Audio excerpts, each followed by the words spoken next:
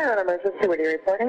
Yeah, I got a girl hung herself in the guest house of, it's on Ocean Boulevard across from the hotel, same place that you came and got the kid yesterday. Okay, sir, what is the address? I'm not sure. the back house is 1928 something. I'm not sure. Let me call you back. Okay, sir, is she still alive? I don't know. Okay.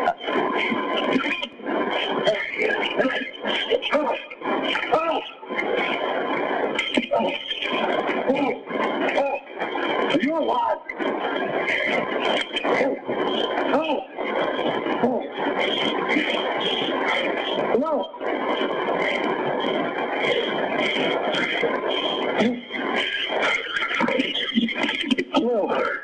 Yes, sir. Did you get the address? No, sir, I need the address.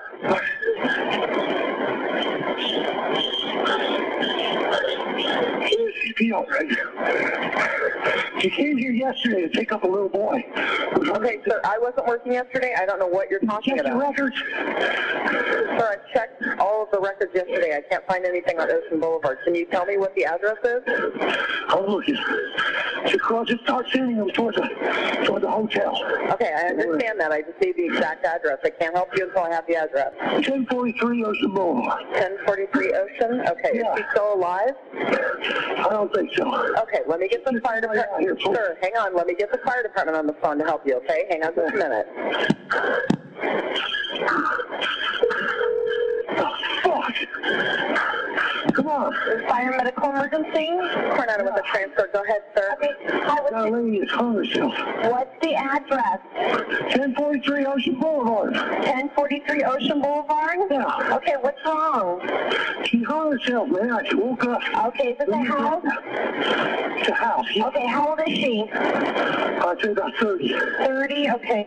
When was the last time you saw her? Last night. Okay, is she beyond help? Well, give me some. I'm compressing her chest right now. Okay, hold on. So what's your name? Adam Shackner. Okay, I have help on the way. Okay. And Peter, you're on the way? Yes, we are. Okay, and you're right there with her. Did you cut her down? Yes, I did. Okay, just stay with me. Wednesday, July 13th, 2011. Adam Shacknai walks into a scene of horror at the Spreckles mansion. Adam was the one who came out of the guest house sometime after 6:30, and he saw Rebecca's body hanging from the balcony. He called 911. But by the time help does arrive, it's already too late. Rebecca Zahau is dead. Her boyfriend, Jonah Shacknai, is at the hospital where his son, Max, is in critical condition. He receives an urgent text from his brother, Adam, to call him. And he told me that Rebecca had taken her life.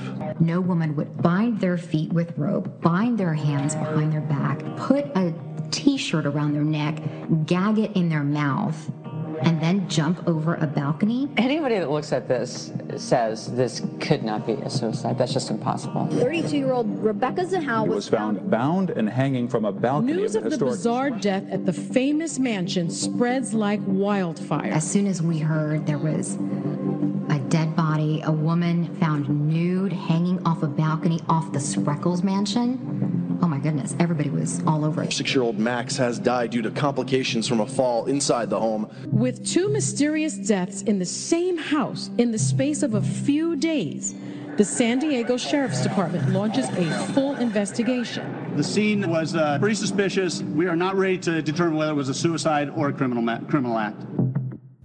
Okay, MC Nationers and Dreamers, thank you so very much for joining us. And by us, I mean Justin and I, once again, as we put our mics together for the third time to bring you this story.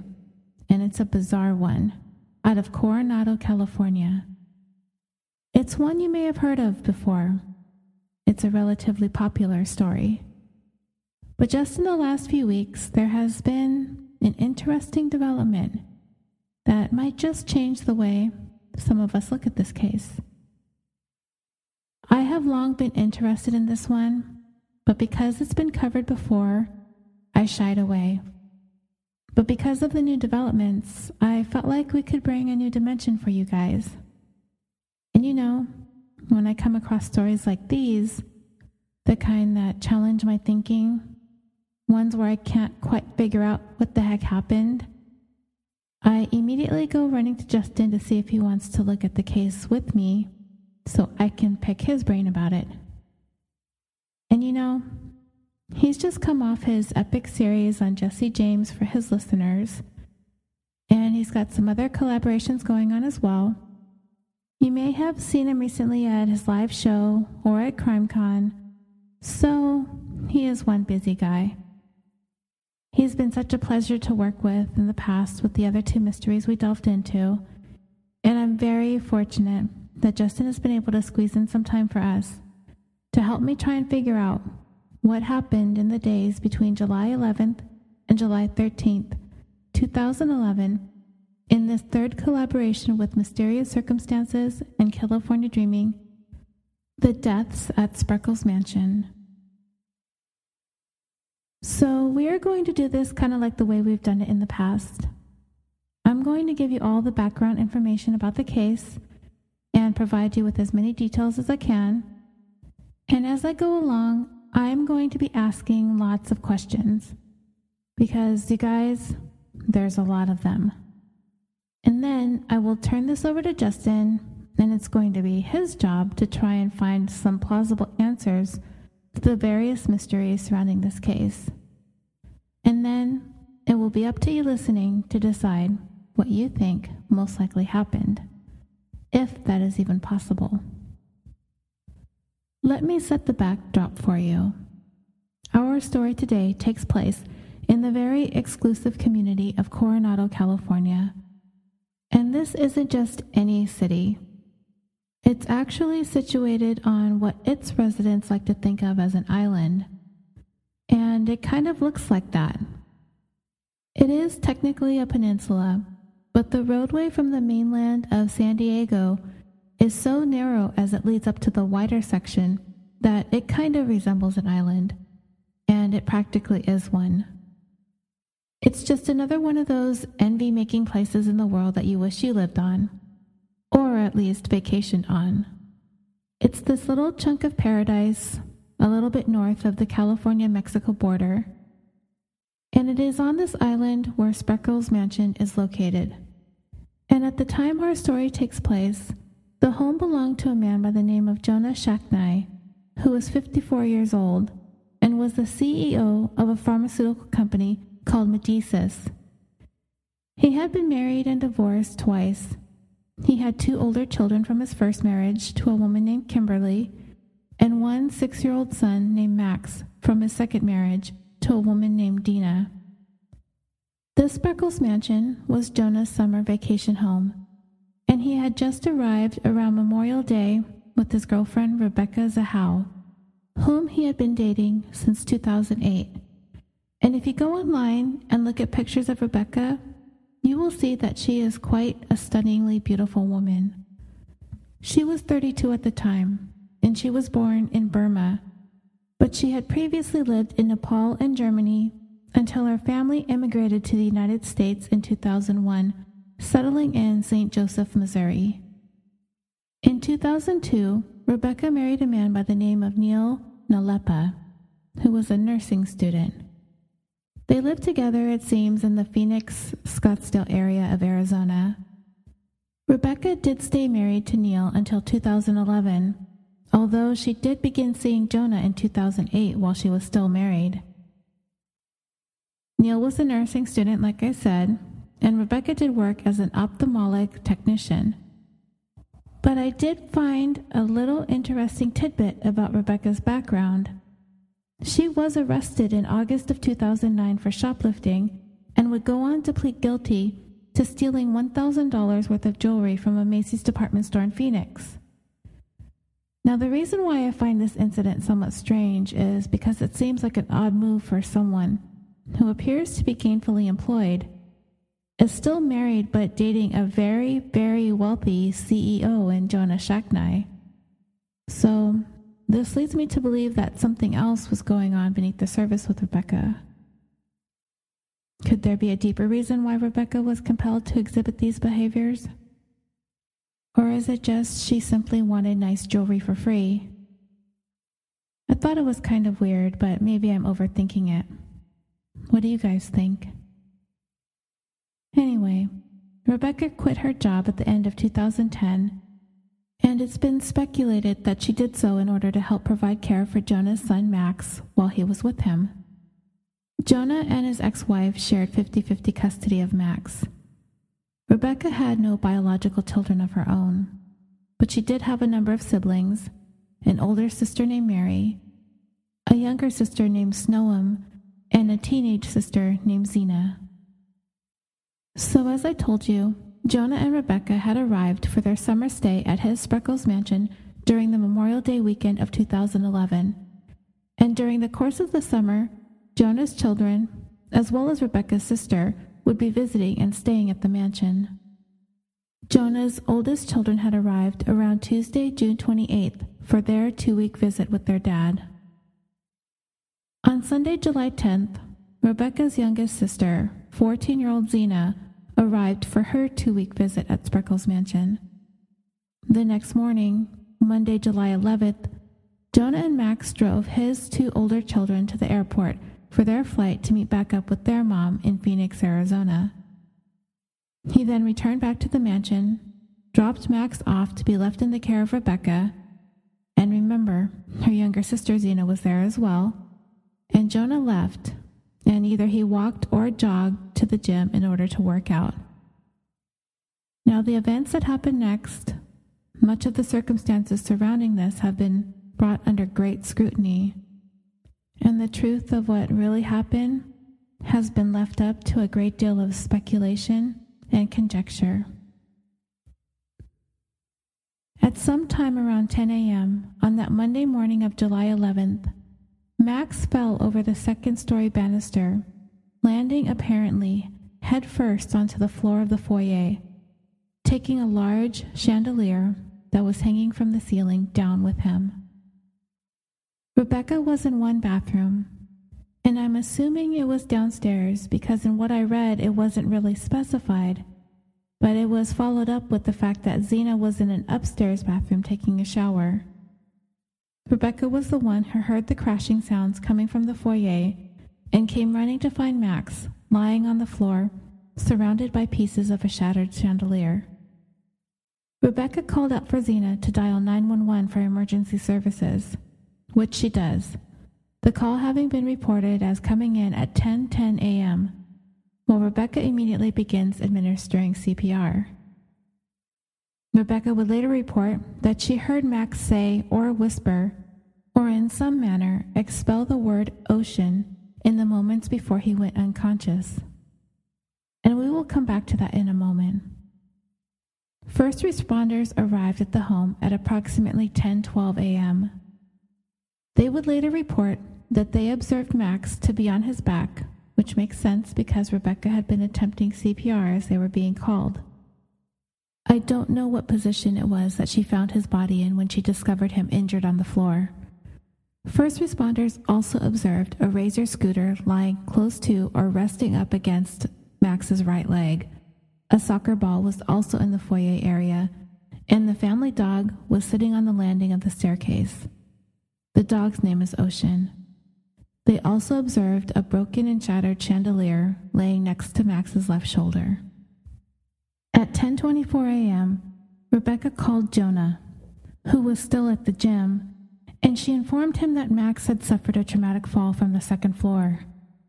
He was on foot, remember, so he ran back to the mansion just as paramedics were loading his son into the ambulance. Jonah got into his own vehicle and followed the ambulance to Sharp Coronado Emergency Department, arriving at 10:36 a.m. Due to the extensive nature of his injuries, it was necessary to transfer Max to a more specialized facility, so he was taken to Rady Children's Pediatric Intensive Care Unit. Authorities then contacted Max's mom, Dina, and she was able to make her way to the Children's Hospital by 2 p.m. that afternoon. Back at the mansion, Rebecca and Zena, I would imagine they were completely distraught at this point, But it appears that all they could do was provide support and really just take care of the menial tasks that needed to be taken care of over the next couple days, as Max's family was about to descend upon Coronado, California. Zena, while attempting to pick up the pieces of the broken chandelier, accidentally cut herself on the leg on some glass. So an officer who was still there at the scene investigating the fall drove Zena and Rebecca to the hospital so she could have her wound treated, which required 4 stitches. Later that same day, Rebecca was tasked with picking up Max's aunt, his mother's twin sister, Nina, from the airport. A friend of Jonah's named Howard Luber also arrived the same day to lend support to his friend. Jonah stopped back in at the mansion sometime in the early evening to shower and get some clothes to bring with him to the hospital. Max was still alive, but unconscious, still in the ICU. Zena stayed the night with Rebecca at the mansion. Jonah, who did not want to be too far away from Max, stayed the night at a nearby hotel, checking in sometime after 2 a.m. the next day, Tuesday, July 12th. I'm certain this man did not get any sleep at all, as he was back at the hospital a little more than 3 hours later. Rebecca made arrangements for Ocean, their 14-month-old Weimaraner, to be kenneled that morning of the 12th, while the family was dealing with this tragedy. Max's mom, Dina, who had been at the hospital for more than 12 hours, left shortly after Jonah showed back up to relieve her, and spent most of Tuesday resting at home. Meanwhile, Rebecca arranged for Zena to fly back home to Missouri in the wake of Max's accident, cutting her 2-week stay short, which obviously makes sense. This would be a terrible time to have to entertain guests, especially a teenager. Rebecca took Zena to the airport, and on that same trip there, she picked up Adam Shacknai, Jonah's brother, who had flown into town to also lend support. At approximately 6 p.m. the afternoon of July 12th, Rebecca and Adam picked up Jonah and his friend Howard from the Children's Hospital, and they took Howard to the airport so he could fly home. Following this, Jonah, Rebecca, and Adam went to dinner. Now, here is kind of a big discrepancy, and I don't know what it means, if anything. But Jonah reported to investigators that his ex-wife Dina, Max's mom, arrived back at the hospital at 6 p.m. that afternoon, and that's the time that he left with Rebecca, Howard, and Adam to go take Howard to the airport and to go grab a bite to eat. But Dina reported to investigators that she arrived back at the hospital at 8 p.m. Now, I do not think Jonah would be willing to leave his son's side without his mom being present, so somebody's timing is off. Could it be that everyone is in a heightened state of emotion at this time and their recollections are mistaken? Sure. And maybe I'm making more of this than there really is to be made of it. But still, it kind of strikes me as a weird discrepancy. It could be perhaps that both parties were giving ballpark times to investigators and they were just left with this gap. It doesn't really seem like anything untoward occurred in that window of 2 hours. At 7:09 p.m., Rebecca received an incoming call from the urgent care inquiring as to the condition of Zena's leg wound. At 7:34 p.m., Rebecca made a call to Jonah's phone that lasted only 1 minute. Then at 7:39 p.m., Rebecca's phone received an incoming call from Adam's phone that lasted 1 minute. Jonah returned to the hospital after having dinner with Rebecca and Adam at approximately 8 p.m. So based on the phone activity, we know that Rebecca is no longer with Jonah and Adam by at least 7:30 p.m. that evening of the 12th because of those calls made from and to her phone. Jonah returned to the hospital at approximately 8 p.m. and reported that Dina was still there. Don't forget that discrepancy in their two statements. She said she got there at 8. Jonah said she got there at 6 when he left to go take Howard to the airport and have dinner with Rebecca and Adam. Around the same time, it is believed that both Rebecca and Adam returned to the Spreckles mansion. I do not know if they arrived together or separately, I assumed together since Rebecca had picked him up from the airport and they'd been using that one car. A few minutes after arriving home, at 8:06 p.m., Rebecca made a 27-minute outgoing call to her sister Mary. That call ended at 8:33 p.m., but Mary called back immediately for 3 more minutes. Perhaps the call dropped, or maybe she forgot to tell Rebecca something. At 8:41 p.m., 2 text messages were sent from Rebecca's phone to Jonah's phone. At 8:43 p.m., Rebecca's phone received a text message back from Jonah's phone. I would presume Rebecca is checking up on Max's condition, and Jonah is providing her with an update. At 9:25 p.m., there was one outgoing call from Rebecca's phone again to her sister Mary. Between 9:40 p.m. and 9:53 p.m., there is a text message exchange between Rebecca and Mary that consists of 8 messages in total. At 10:41 p.m., Rebecca's phone received a text message from Max's aunt Nina asking if she can come by and talk to her about Max's accident. Rebecca would never answer this text message. At 11:30 p.m., there was a report from an anonymous source or sources that claimed to have heard someone calling for help from the vicinity of the Spreckels mansion. If this is true, then it has been speculated that something was happening inside the home and someone is screaming for help. But the source is anonymous, and this cannot be confirmed. It's also been reported that around this time, loud music can be heard coming from the Spreckels mansion, although this too cannot be confirmed.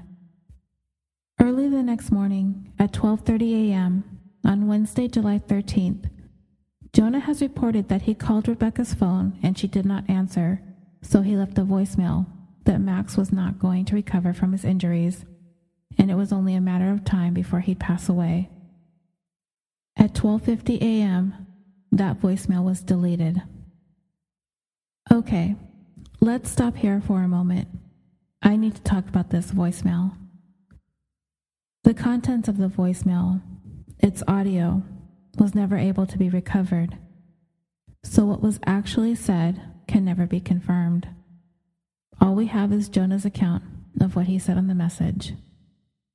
But here's what gets me. Rebecca was home, awaiting to hear word about Max, purportedly, but she missed the phone call. I would assume Rebecca would be waiting by her phone to hear news and get updates about Max's condition, right? But she missed this call, or she did not answer it. That happens. But if I were to miss a phone call that I knew I was waiting to receive, would I have even bothered going to the voicemail and deleting it? Probably not. I most likely would have called back as soon as I realized I missed the call, especially in a situation like Rebecca was in, waiting for news about something so serious. But then the voicemail was deleted 20 minutes later, and there's no record of a phone call being placed returning that missed call, just that the message was deleted. So this has me wondering a couple of things. Did Rebecca ever listen to the message? And is it possible that the message wasn't just an update, but perhaps it might have been an angry Jonah telling Rebecca that his son's going to die and that he held her responsible for it?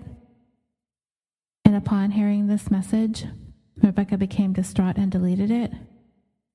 And what was going on in the 20 minutes between the time the voicemail was left and the time that it was deleted?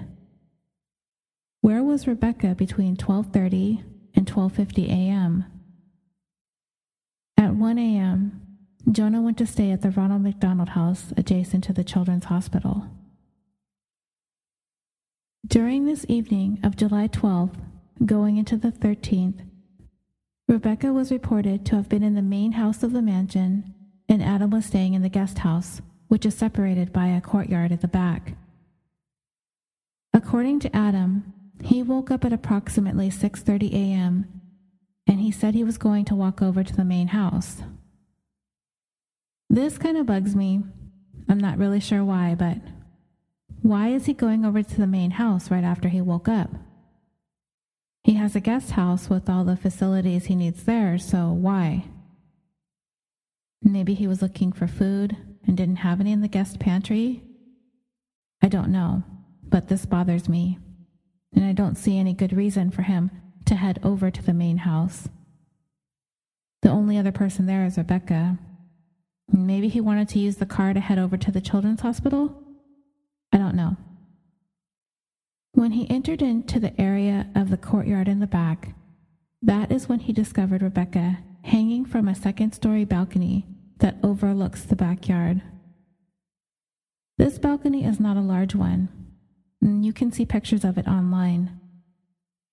The railing is metal, or maybe wrought iron, and it's the width of maybe the size of perhaps a set of French doors, maybe 4 or 5 feet wide or so. It's not a substantially sized balcony. Adam reported that when he saw her hanging there, he ran into the kitchen of the main house and grabbed a kitchen knife and cut her down with it. He pulled a patio table underneath her and stood on it in order to be able to reach the point to cut the rope. I assume he had to saw at the rope, putting some effort into it. You can also see pictures of this rope, and it looks like it's red, nylon, synthetic fiber rope. It's used for boating sport activities such as water skiing. Now, I have never cut rope with a knife, so I don't know how difficult or easy it is to do. But the rope is pretty thick. I'd say about 1/4 of an inch or so. Like I said, you can Google it and you'll be able to see some pretty graphic pictures of Rebecca. But they aren't too bad. I did take a look this time because I really needed to see how this rope was tied up around everything, and I'll get into that in a little bit. So Adam cut Rebecca down. He said that there was a shirt covering her mouth, so he proceeded to remove that in an attempt to perform CPR. At this point, Adam was on the phone with 911. That phone call was made at 6:48 a.m. He repeatedly told the operator that there is a girl that hung herself. These are his words. He's saying that she hung herself. You can hear the audio of the 911 call on YouTube, but it's really frustrating to listen to because he gets one of those super annoying 911 operators who keeps telling him that she can't help him until he comes up with an address. He's visiting a mansion on Coronado Island. How is he supposed to know the address? He doesn't live there. He tried telling the 911 operator that it's the same house from 2 days earlier that picked up the little boy, and she kept saying, "I can't help you. I don't know that 911 call." He asked her to look it up, and she's like, "I can't. I have no records, blah, blah, blah." It's so annoying. During the call, Adam sounds distressed. He's breathing heavy, as I think he's trying to find the house number since he knows the street. But this also causes him to have to abandon his CPR attempts too. But I do think he returns to it once he finds the house number and provides that information to the operator. Coronado police quickly arrived at the scene, finding Rebecca was not breathing and had no pulse, and they too began administering CPR. The fire department paramedics arrived at 6:54 a.m. and found Rebecca to be cold to the touch, with rigor having already been present in her jaw, thereby pronouncing Rebecca dead at the scene. Coronado police quickly decided that they were ill-equipped to investigate a suspicious death such as this, so they contacted investigators from nearby San Diego County. The county medical examiner was contacted at 8:09 a.m., and the San Diego County Sheriff's Department arrived at the scene at approximately 9:20 a.m. Okay, all of this bothers me to no end. How in the world is it taking the San Diego Sheriff's Department almost 3 hours to get there? That right there leads me to think that they were not treating Rebecca's case with any level of urgency. And if I were to guess, I bet they heard the words, quote, hanging from a balcony, unquote, and assumed it was a suicide, and thus her death became less urgent for them. If, and I'm only saying if for right now, if this was a homicide, I would hope they would have been there in a timelier manner. The Coronado police felt strongly enough that something was amiss at the scene that they needed to contact a department that had more resources and expertise in investigating suspicious deaths. But the sheriff took their sweet time heading over to the Spreckels mansion. Okay. At 6:48 a.m., Jonah received a text message from Adam. Just to let him know that his girlfriend hanged herself. Yeah, no big whoop, right? Just shoot the guy a casual text. What? Really?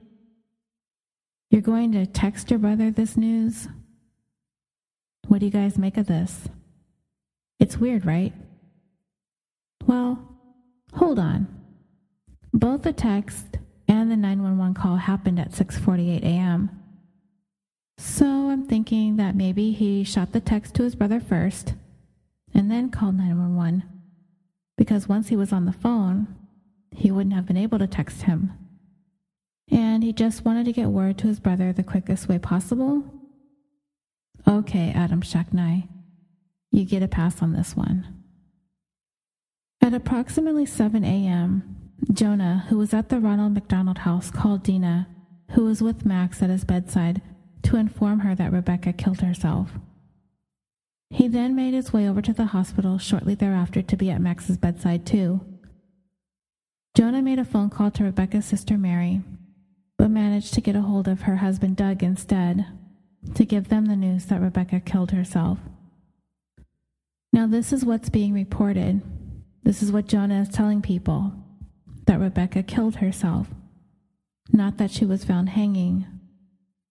So I'm assuming that his is the conclusion that he's jumped to based on the circumstances of her being found hanged, which is completely understandable. I think I would assume the same thing as well. Hanging is not an uncommon method of suicide. However, it is worth mentioning that it is less common for women to hang themselves.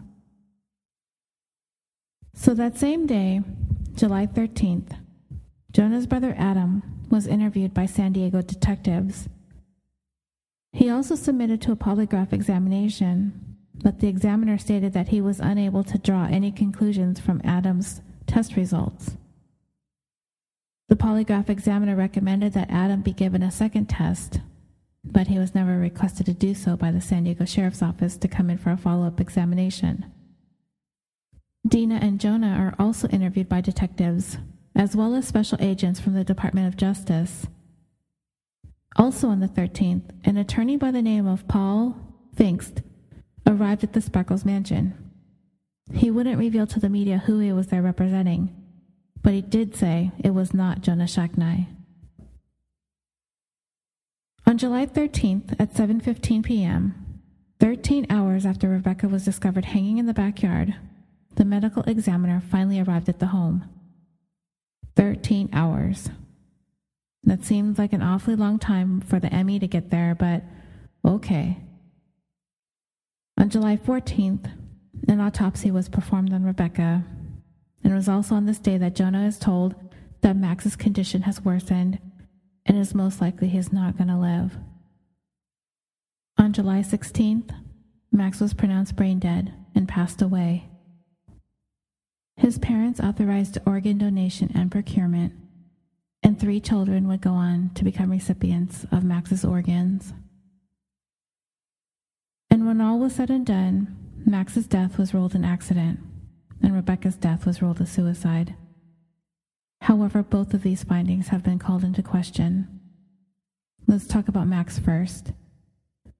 It's been argued that Max's injuries were not consistent with an accidental fall. Max's autopsy revealed that he had bruises on his forehead and in the right periorbital region around his eyes. He had a linear frontal skull fracture. These patterns of injuries were consistent with the face-first impact on the floor resulting from the fall. This caused his skull to fracture and the hyperextension of the neck, or the bending of his head backwards, and this subsequently caused the injury to Max's spinal cord. A spinal cord injury such as the one Max had can cause cessation of heart activity and/or breathing, which would explain Max's loss of blood flow and oxygen at the time of his fall. The time that elapsed between the fall and the time that his pulse started back up was approximately 25 to 30 minutes.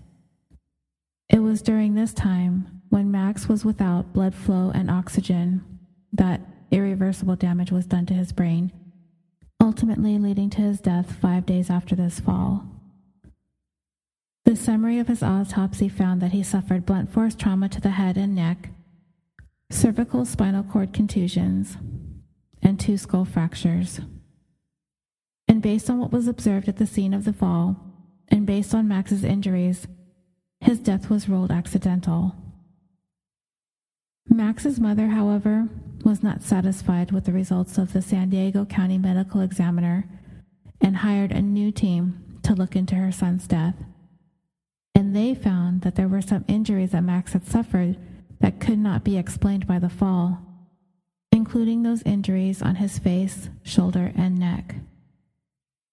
The doctors Max's mom hired believe that Max was beaten before being forced or pushed over the balcony railing, or he jumped over the railing to escape an attack, and believes that the manner of death was not accidental, but homicide. So, what are we supposed to believe? There were only 2 other people in the house with Max at the time he fell over that banister, Rebecca and her sister Zena. So the insinuation is either that one or both of them beat Max about the head and somehow caused him to go over the banister. By all accounts, Rebecca was quite fond of Max, and there had not been any reported issues between the 2 of them in the past. So, does this beating of Max make any sense? Anything can go on behind closed doors, I suppose. But the beating of the 6-year-old and tossing him over the banister, did Rebecca really become that unhinged? Based on what we know about the scene, the chandelier, the Razor scooter having gone down with Max, which scenario makes the most sense? Accident or something more nefarious? And so this would lead us into the bizarre death of Rebecca, the details of which are really some of the strangest things I've ever heard. She was discovered hanging from the 2nd floor balcony from a red rope. It was tied to the foot of the bed in the bedroom, leading to the balcony, and went over the railing. Investigators said that they found Rebecca's toe and heel print in the dirt on the balcony. There was also a man's boot print, but that was determined to be left by a detective. Rebecca's feet were bound by the ankles, and her hands were tied behind her back with the rope. The rope was wrapped several times around in a figure 8 kind of a way, with some relatively intricate knots. Some have said that the knots look like they've been made by someone with knowledge of nautical type knots, used in boating, or maybe what you learn when you're in the Navy. And this was a key point in the case, because, lo and behold, Adam Shacknai, by trade, is the captain of a tugboat. But then others would look at the knots and say, no, those are not nautical knots. So there's that. And beyond that, what I feel is the most important question: could these knots be tied in this way by Rebecca herself? Did she tie the rope to the bed, which, if you look at pictures, is just kind of looped around once one of the feet of the bed and extends from there out onto the balcony over the railing? Could she have tied her ankles together and then tied her hands together behind her back and then throw herself over the balcony? And what about the bed? When Rebecca went over the railing, how far should the bed have jerked forward? Based on the measurements law enforcement took, the left-end corner of the bed leg, the one which the rope was tied to, shifted 7.5 inches from its original location, which can be marked by the indentation it had left in the carpet from its previous position. At the foot of the bed, investigators noted that the left side of the bed shifted outward and to the right. If Rebecca's body weight pulled on the bed, there might have been a kind of drag pattern in the carpet, but no such drag impression could be seen.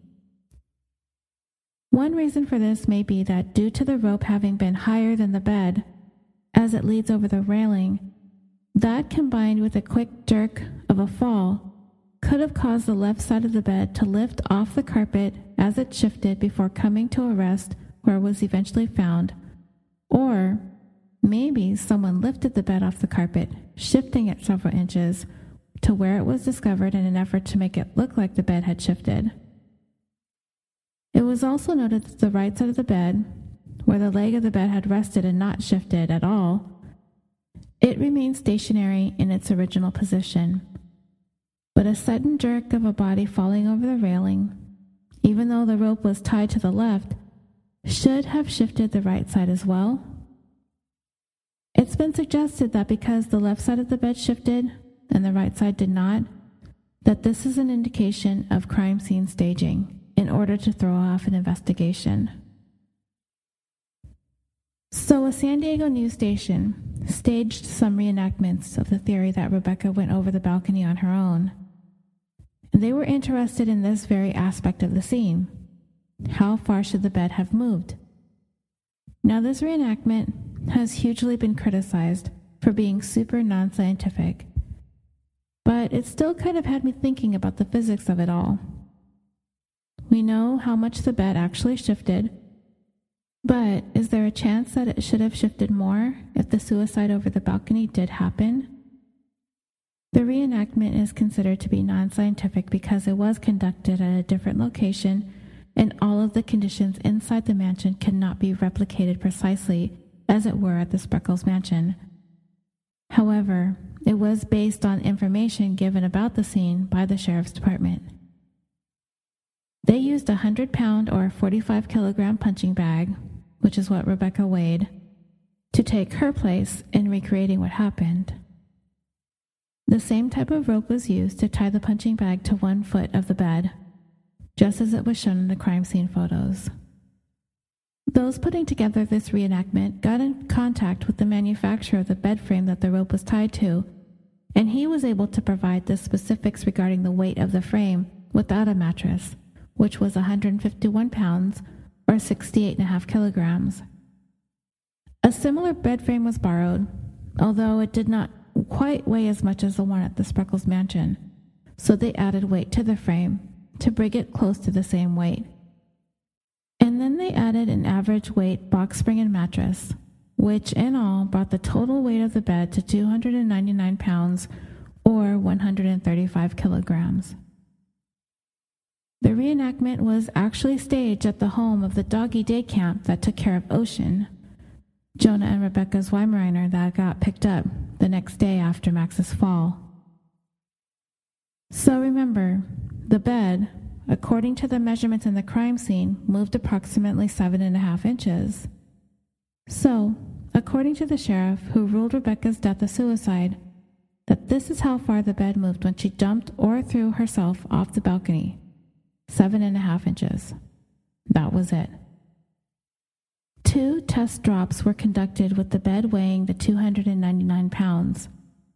The second one was done from higher up. 100 pounds of weight was added to the bed in case the mattress and box spring were heavier than the ones that they had. In the autopsy report, it showed that Rebecca had dropped 9 feet 2 inches off the balcony. Because of height limitations, the test was only able to use a 7-foot rope. However, they did drop the punching bag from 2 feet above the height of the balcony.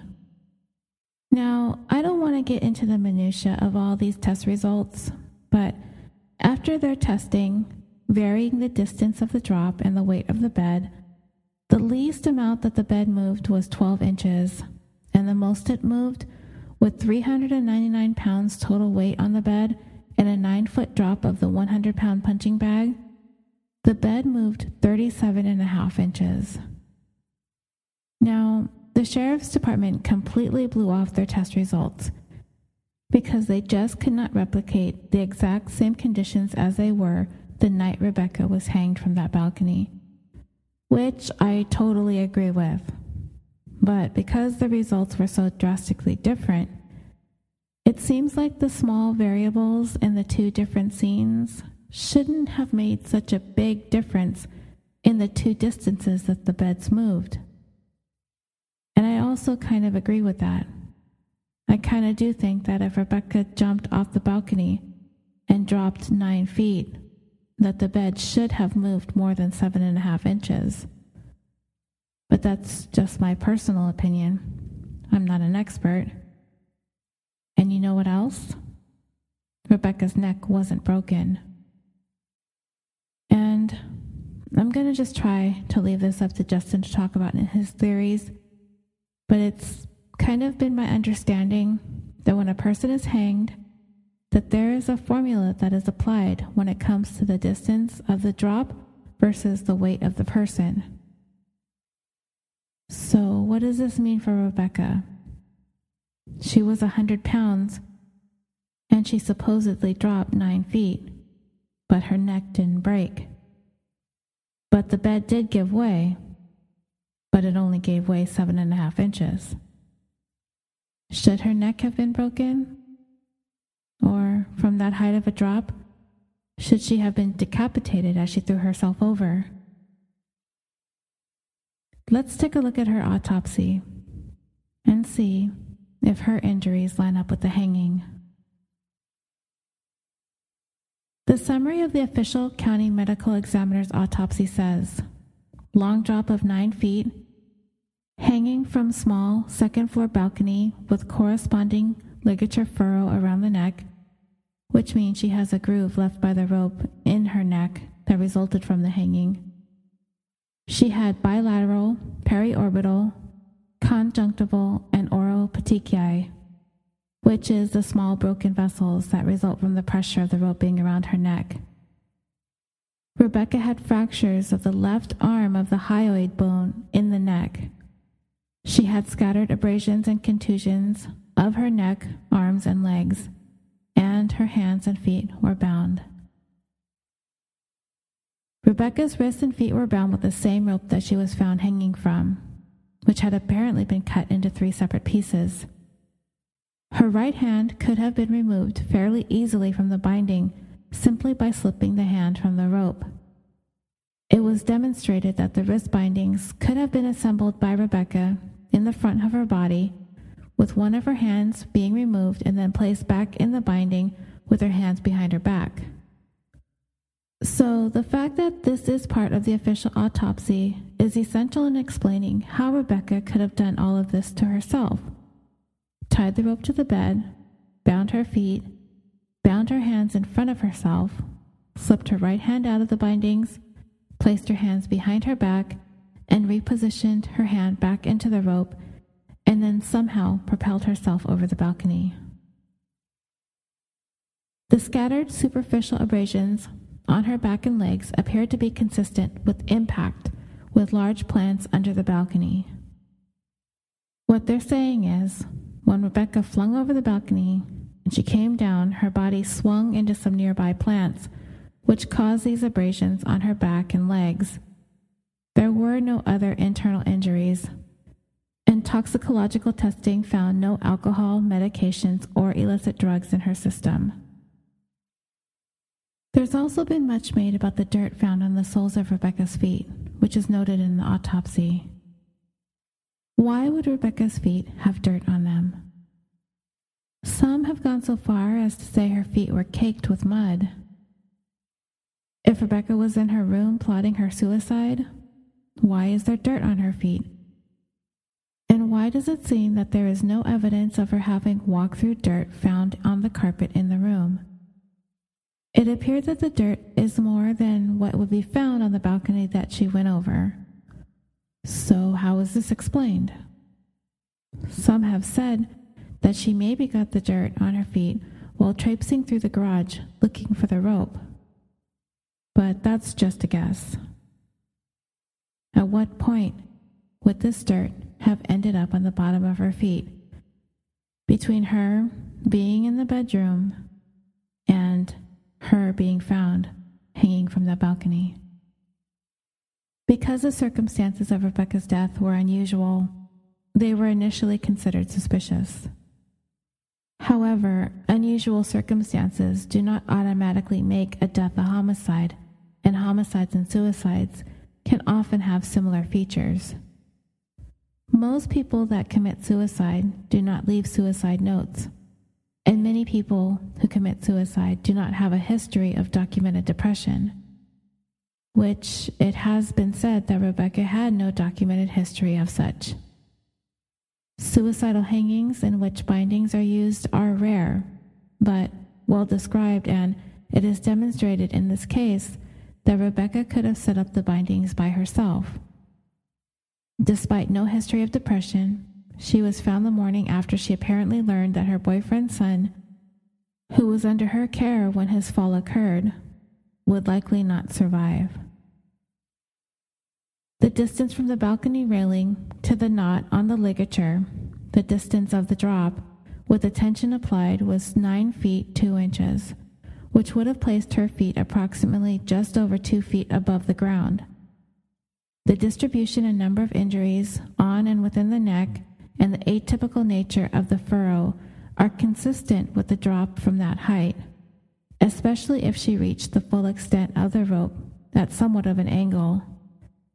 The relatively well-preserved bare footprints on the balcony and the lack of signs of a struggle or other footprints on the balcony indicate that she went over the balcony on her own. Also, there was no evidence that the decedent was bound against her will, and there was no sign of a physical struggle at the scene or on her body, and there was no toxicological evidence that she was sedated. Finally, in addition to the factors just outlined, a complete and thorough investigation by the San Diego Sheriff's Office found no clear evidence to support that this death was a homicide. Therefore, based on these findings and the history and circumstances of the death currently known, the cause of death is certified as hanging, and the manner of death is certified as suicide. Signed by the Deputy Medical Examiner. There are a lot of details in regards to the findings on Rebecca's body, and I will get to more of that stuff in a bit. But first, guess what? Rebecca was exhumed 4 months later, and this time, Dr. Phil was involved. So you know the pot's getting stirred.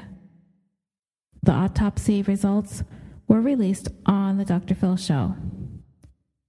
So they dug up Rebecca from where she was buried in St. Joseph, Missouri, and flew her out to Pittsburgh, Pennsylvania to have her autopsied, again this time, by renowned yet controversial forensic pathologist Dr. Cyril Wecht.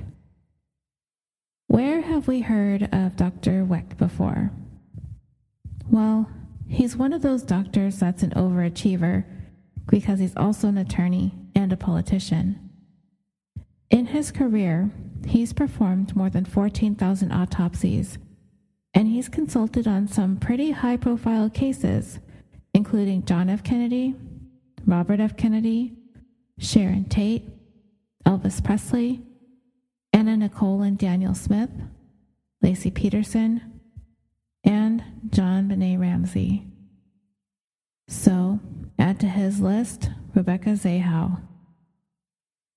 The reason why Dr. Wecht is controversial is because, one, he's openly disputed Elvis's cause of death having been caused by coronary heart disease, whereas Dr. Wecht would say he believes Elvis was killed by a lethal cocktail of prescription drugs.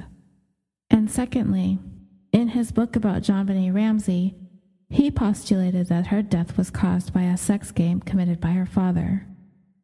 So, the Zahaus wanted him to take a second look at Rebecca's death.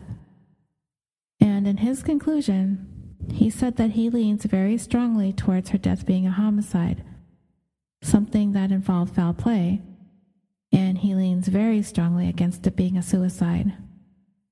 He indicated that he believes Rebecca's neck should have been broken if she suffered a 9-foot drop off that balcony, stating, "I believe that if the body had just plummeted down that sheer drop of several feet, then the cervical vertebrae would have been fractured or dislocated, separated from one another, or from the base of the skull." Dr. Wecht also looked at 4 head injuries that did not break the skin, but did cause bleeding beneath the scalp. The San Diego medical examiner said that those injuries were relatively minor, likely having been caused by hitting her head on the balcony on the way down, but Dr. Wecht didn't see it that way. He pointed out that these were blunt force trauma and that the head was impacted 4 times in a round, blunt force kind of a way. What's more, he said, "I would like to hear how you get 4 separate impacts on the top of the head in a vertical hanging." He also went on to say that the types of impacts that she suffered could very well lead to a concussion as well as temporary unconsciousness. Dr. Phil also said that Dr. Wecht told him that if Rebecca would have fallen that distance, she should have been decapitated due to the force, and it was his opinion that the case needed to be reopened and that there was no way Rebecca's death was a suicide. So, what did the San Diego sheriff have to say about Dr. Phil and Dr. Wecht's conclusions? Basically that nothing new was found and the case remains concluded. And if they had any new evidence to share that might be relevant to the investigation, the sheriff's department would be happy to meet with them, as opposed to hearing their results on television put out there for pure entertainment. The sheriff also accused those who appeared on the show to have grossly misrepresented and left out a lot of the details regarding this case. He cited a couple of examples too. One of the guests on Dr. Phil's show said that there was a mixture of DNA under Rebecca's nails. But what they didn't point out is that 13 samples were taken from both hands and each of them were examined independently. 12 of the samples of DNA were from one person, Rebecca. One of the samples indicated that there was DNA from at least 2 people, the majority of it being from Rebecca again, and the other contributor was unidentified. And I'm assuming that they tested everyone Rebecca came into contact with in the days and hours prior to her death. On Dr. Phil, a guest had said that someone had logged into Rebecca's computer, purportedly after she had been dead already. What they didn't mention was that it was determined by experts that this was actually an automatic update that generated the activity on her computer. The sheriff further said that Dr. Wecht did not contact the San Diego County Medical Examiner's Office or the sheriffs to have them attend the second autopsy, which is apparently normal protocol in order to maintain the chain of custody in the event new evidence is discovered. In the end, the sheriff just regarded this whole spectacle on Dr. Phil as just that, a spectacle for entertainment. So what do you make of the conflicting autopsies? Which experts do you find more credible? Or are both of them flawed? Let's talk about the scene as described by the medical examiner. He got there at 7:15 p.m. That's almost a good 13 hours after Rebecca was cut down from hanging, but okay, better late than never, I guess. And he left about an hour and a half later. Now remember, Rebecca had been laying out in that yard all day, naked and bound, and she was not covered up. Nobody put a pop-up tent or had done anything to keep people from getting a bird's eye view of Rebecca's body. Helicopters shot footage from above. Neighbors took pictures as well. But whatever. Okay. So the medical examiner observed her laying in the grass, and nearby was a patio table with one broken leg. I mentioned this earlier that this was a table purportedly broken by Adam Shacknai when he stood on it to cut Rebecca down. She still had the rope around her neck, with a piece of blue fabric, apparently a t-shirt, also around the neck, on the outside of the ligature. This t-shirt, according to Adam, was around her head and face, used as a gag, and he pulled it off in order to attempt CPR. Rebecca's hair was between her skin and the rope. Let me stop here for a second, because a lot has been made about this fact. I've heard it discussed on numerous occasions that those of us who have long hair, when we put on a shirt or a jacket or a scarf, anything that constricts our hair next to our neck, that it's a knee-jerk reaction to reach back and pull the hair out. I totally get it. I do it too, because it can be uncomfortable. It can be warm. It feels like your hair is slightly being pulled on. It might be itchy. And if for no other reason, it's just a habit. So in looking at the situation with Rebecca, one of two things happened.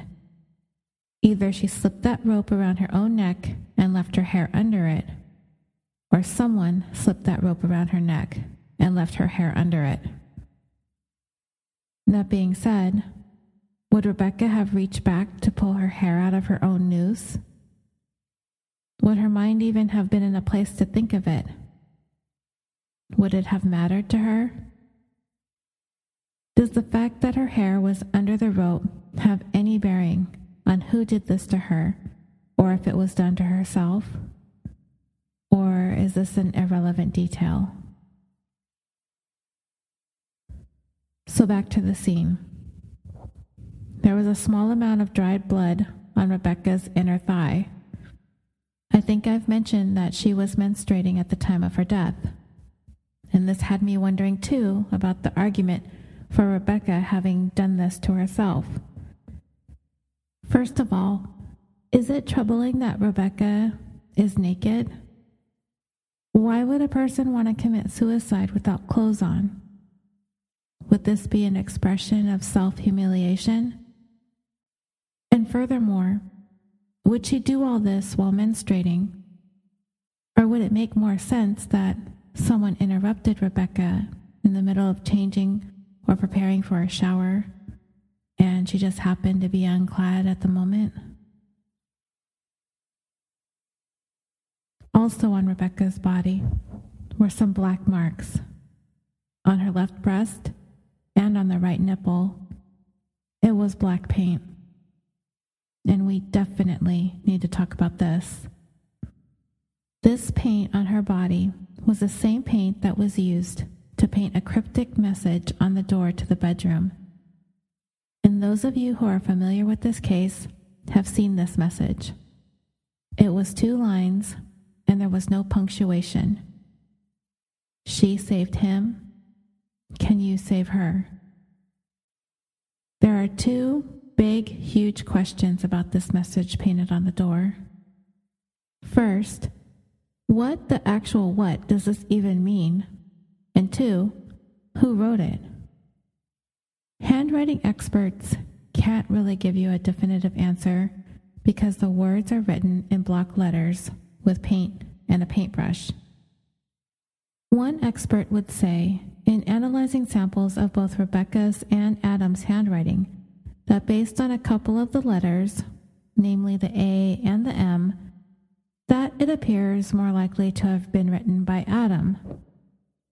But he never looked at anyone else's handwriting who had access to the house. And remember, the paint was found on Rebecca's breast.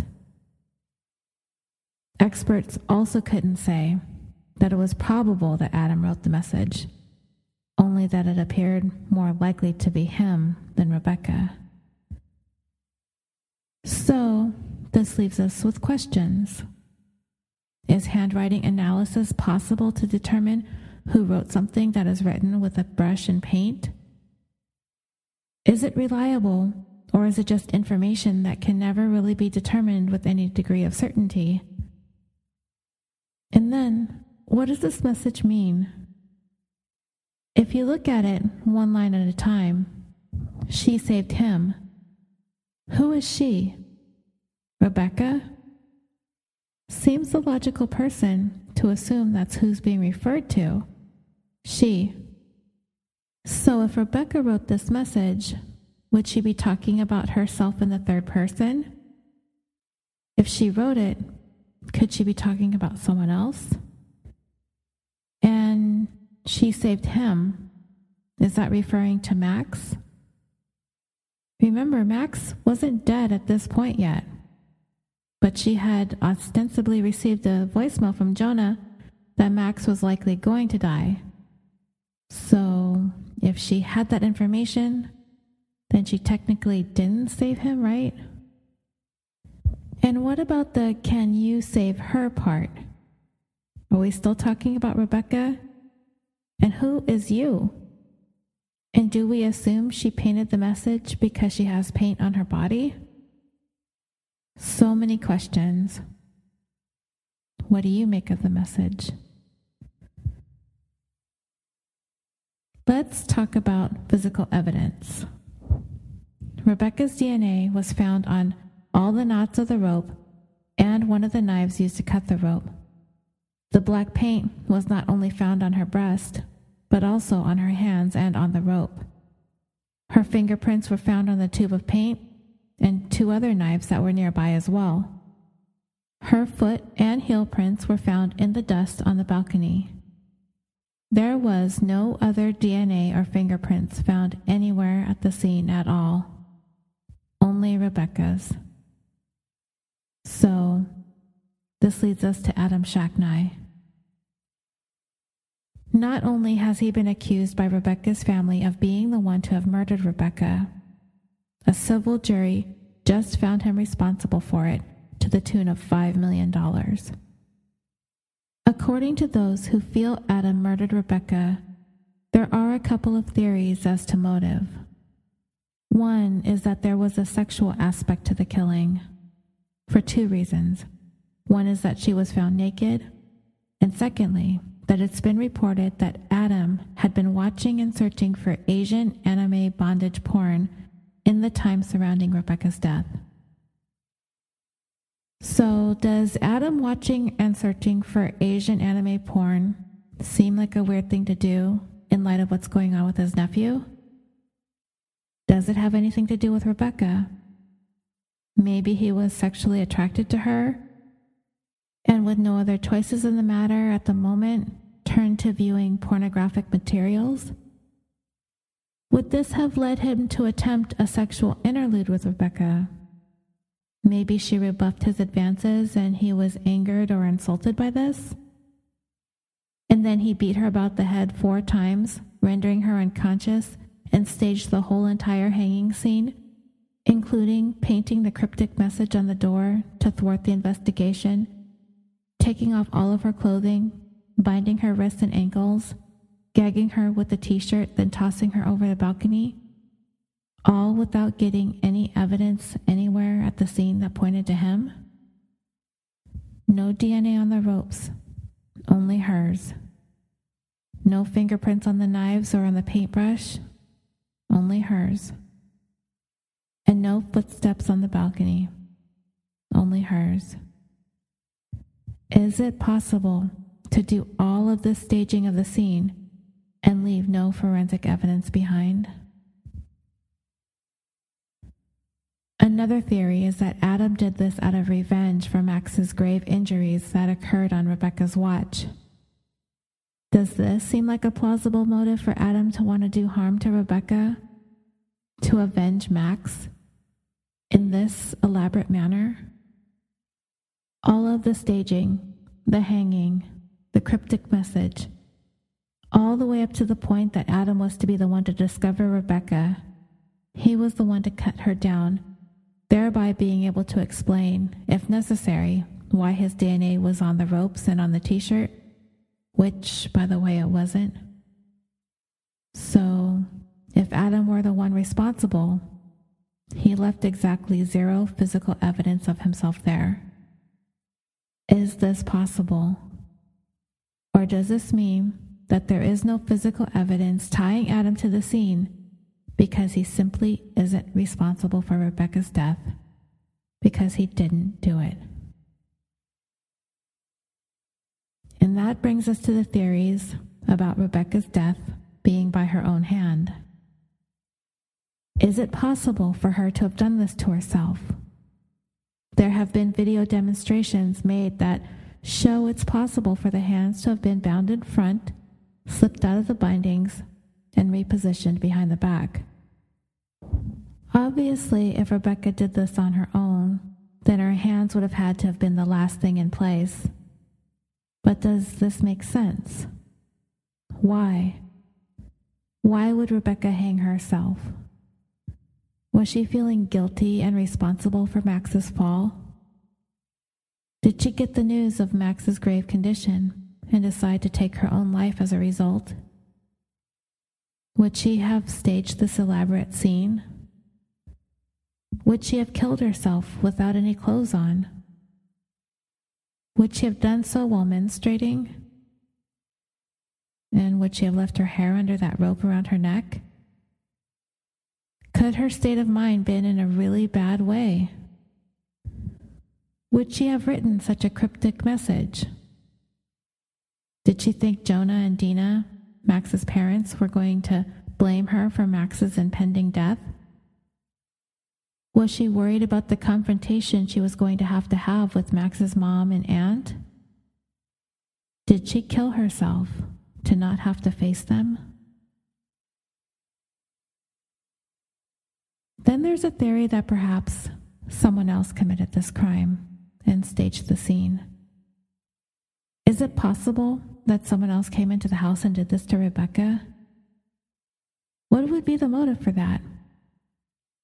Could Max's family have been so angry with Rebecca that they ordered her to be killed in retaliation?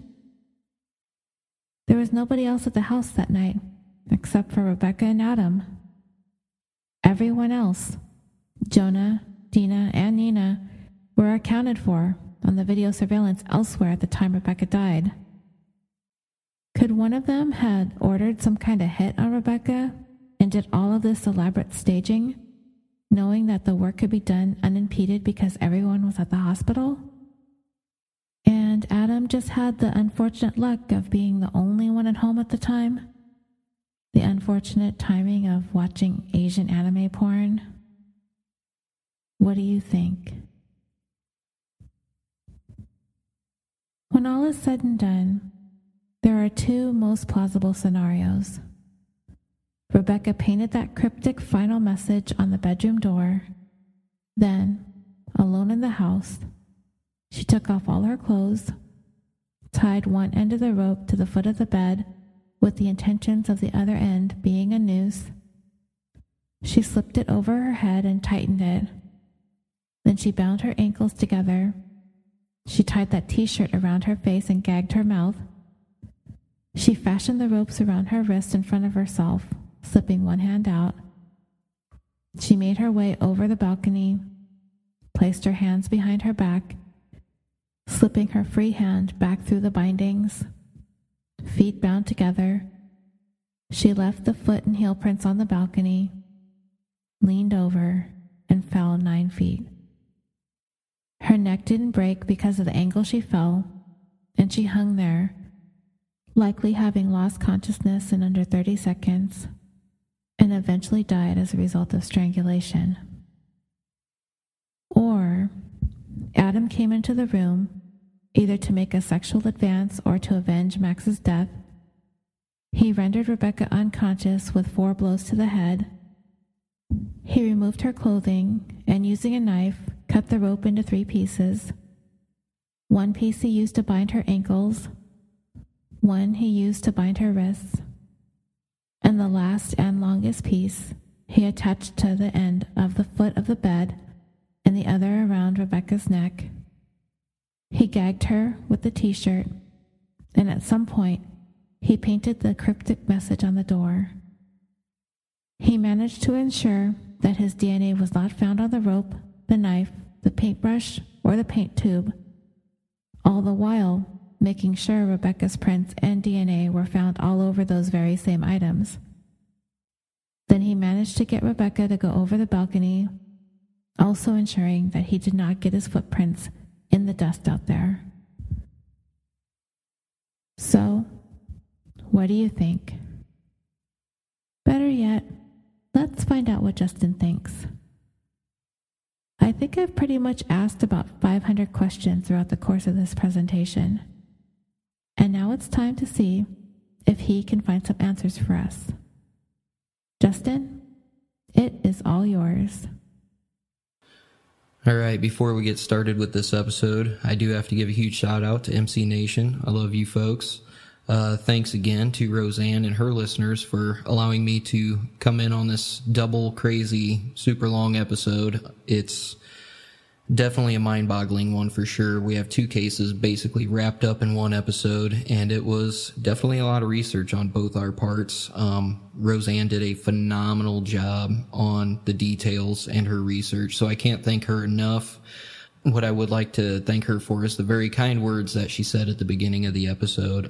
I enjoy working with Roseanne a lot. I think both of our styles, although they are different, kind of mesh up pretty well together, and we usually get really good reception from our combined efforts. So I'd like to thank all her listeners and her as well. And before I get started, I do have to say, everyone is innocent until proven guilty in the court of law. What I'm going to state are facts, evidence, and I'm going to throw around some theories. I'm not accusing anybody of anything. So with that being said, let's go ahead and address the first victim, Max. Now, let's look at the murder aspect of it.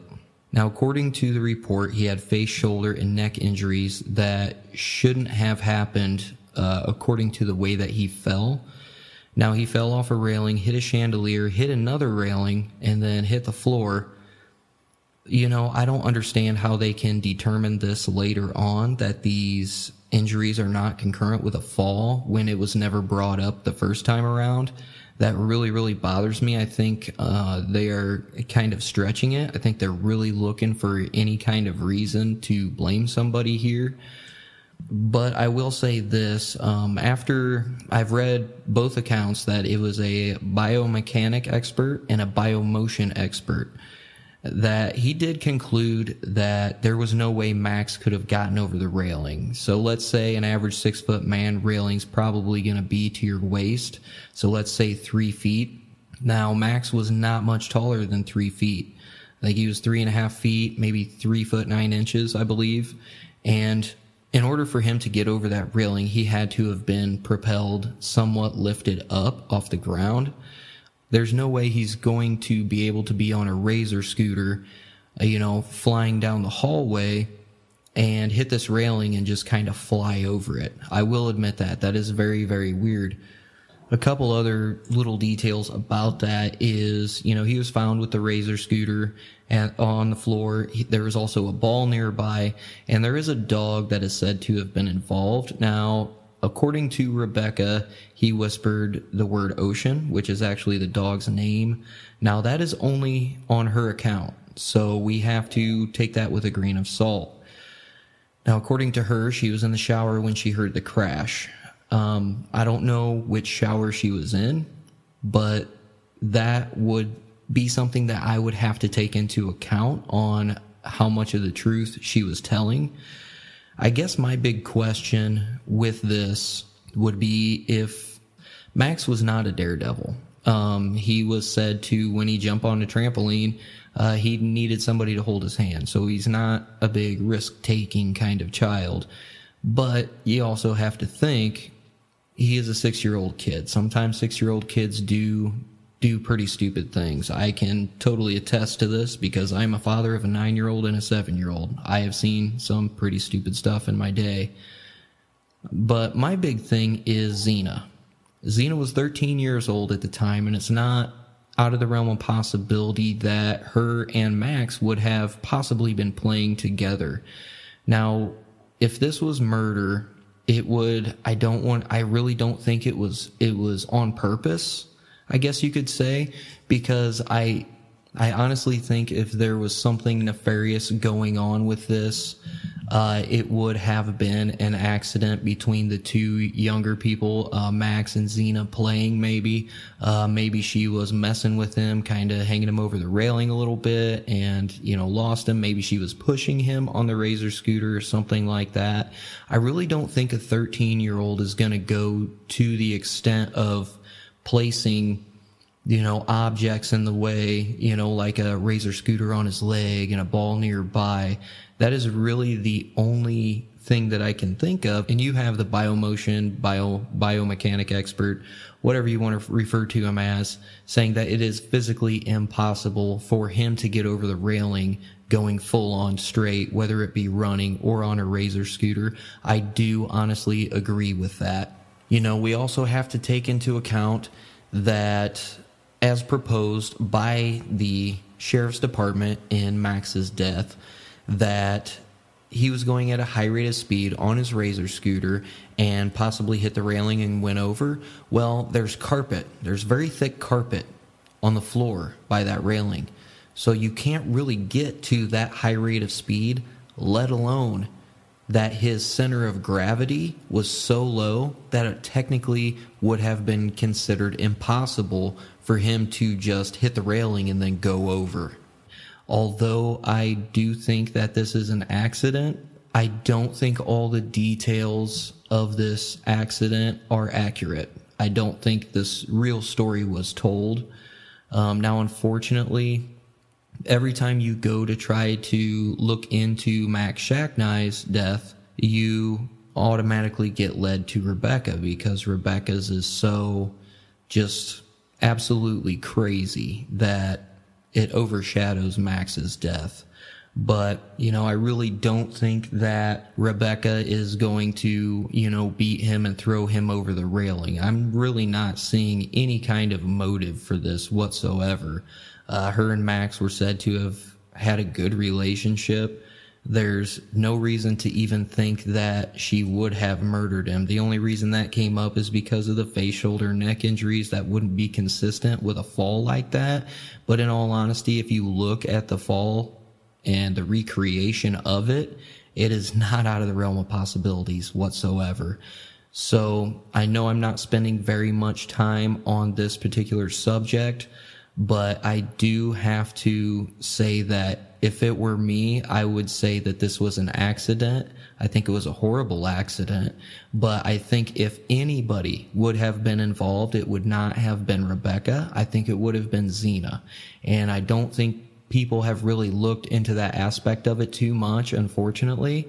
But like I said, you got to think, you got two younger kids. They could be playing a little bit rough.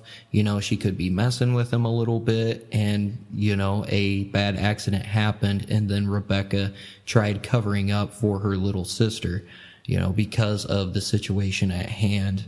That, like I said, that's just my personal opinion. Obviously I'm not right or wrong. Obviously, me and Roseanne definitely want to hear feedback from this. We would love to hear your opinions. But I will say, with that, we can go ahead and move on to Rebecca's death. Well, first, let's address a couple of questions that we do have. Rebecca's phone received a voicemail about 12:30 a.m. the night she died, and it was deleted at 12:50 a.m. Her time of death was supposed to be between 1 a.m. and 3 a.m. Now, why would Rebecca delete this voicemail if she was even the person to delete it? Now, according to Jonah, he had left the voicemail stating that Max was not going to make it. Now, she could have been distraught, not wanted to hear that. She could have deleted it herself. Now, we're only going on what Jonah says here. There could have been something more sinister in that voicemail as well. And another question that I'm really into is how the authorities were not able to retrieve this voicemail. At the time, this is 2011. It's really kind of unimaginable that they could not bring this up, and it brings up the simple phrase, follow the money. Well, she could have been distraught over hearing that news, deleted it. You would think that if she saw the missed call, she would give a call back, but that did not happen. Maybe she was already dead by this time. We do not know. Maybe Adam got the voicemail, listened to it. Maybe he deleted it. We really don't know. Maybe it was a third party there that, deleted the message. We have no idea. So, there's a lot of questions going on with that. And what happened those 20 minutes between receiving that voicemail and deleting it? Was she getting stuff around for her extremely elaborate suicide? Was she in a struggle for her life, possibly? Was she maybe even romantically involved with Adam? The possibilities here are just so endless that it's hard to nail down any safe theory on what is going on. Another thing that we do need to address is the knots that were used to tie Rebecca up, or the knots that she used to tie herself up. We have a slip knot, which is a fairly simple knot. It's not a big deal. But the other knot is described as a cleat hitch knot. Now, this is described as a nautical knot, and it is possible for her to tie this in front of her and possibly put these behind her back. But the real question is, would Rebecca have had the knowledge? Now, as we know, Adam Shacknai was a tugboat captain, so he is extremely familiar with nautical knots, almost to the point where a lot of people think that this is no coincidence whatsoever. But a lot of people also forget that Rebecca has spent enough time on boats that there's a good possibility she also knew how to tie this knot herself. Now, whether she could do it in front of her with one hand kind of constricted and then, slip them behind her back, we're not totally sure.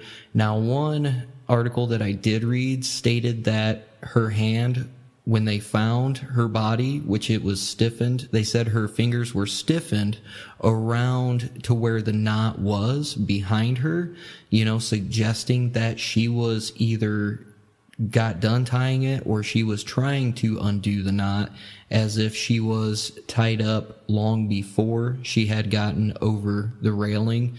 Again, we're not 100% sure. So, that's one of those questions that is very, very lingering. Personally, I will give, my personal opinion on what I think happened at the end of this, but that is one of those things that, a lot of people forget, I think, is that Rebecca did spend time on boats, so it's not out of the realm of possibility to think that she did have this knowledge as well. Another thing that we do have to address is when Rebecca went over the balcony, the bed that the rope was tied to, it only shifted about 7.5 inches. Should it have moved more as a result of the force of her drop from 9 feet? Now, it's definitely not out of the realm of possibility that since the railing was up a little bit higher than where it was tied to, that the jerk would have lifted that bed off the ground. Therefore, there being no drag marks from when the bed did move. Personally, with a bed of this weight, I really find that hard to believe there being no drag marks whatsoever. Now, since the bed only jerked in one direction, this could possibly be a sign of a staged crime scene, a staged suicide scene. We will touch on that a little bit more in the theories when we get to those, when we talk about the differences between murder and between suicide. But this is something that is very key to this investigation. They looked at this very, very closely, and we will touch a little bit more on that when we get into the theories. Another huge question is Rebecca's neck. Her neck was not broken. There were no dislocated or separated vertebrae in her neck whatsoever. Now, usually in a hanging, you're going to have separation between the C2 and the C3 of the neck. Now, she was 100 pounds. She dropped 9 feet. Now, you would think that this would easily snap somebody's neck, but there were only injuries to the one side of her neck. Now, in a couple of case studies of victims that had died by hanging. In one instance, a man of 200 pounds fell 7 feet and he was completely decapitated. Now, this would suggest that Rebecca either went forward over the railing. That would explain how her neck was not broken, because if she did go forward, she was bound, hands behind her back, her feet together, that she would have not been able to grasp the railing to jump over. She would have had to go almost head first. There's no other option. Or she was either thrown. Now, there were no other prints on the balcony, no other footprints or anything like that, but they did a study, and it is possible to throw a person who weighed more than her. They used a 120-pound dummy that was restrained the same way as her, and they were able to throw them headfirst over the railing without setting foot on that balcony. So that is a very interesting little fact. Now, if she would have gone over head first, then that would have kind of dulled the impact of the rope. And when I say dulled, I mean there wouldn't have been such a fierce snagging reaction. It would have snagged a little bit, and this could possibly explain why there were only injuries to the side of her neck, and that could have possibly caused her body to kind of sway to the left or to the right, depending on which direction the knot was tied. So, that is something that we have to keep in mind as well. It's extremely odd, but I will say this, from a height like that, if you jump feet first, it is impossible, and I consulted doctors on this, it is impossible for your neck not to break. I will say that. Now, the different accounts of mud being on her feet, a lot of people say that, this was from the balcony. The balcony does not have a lot of dirt. It has a little bit of dirt, but if you go by some accounts that say that her feet were caked with mud, that kind of discredits the other accounts. So it's really hard to determine what actually is true and what actually is going on here, unfortunately. Now, there's two scenarios.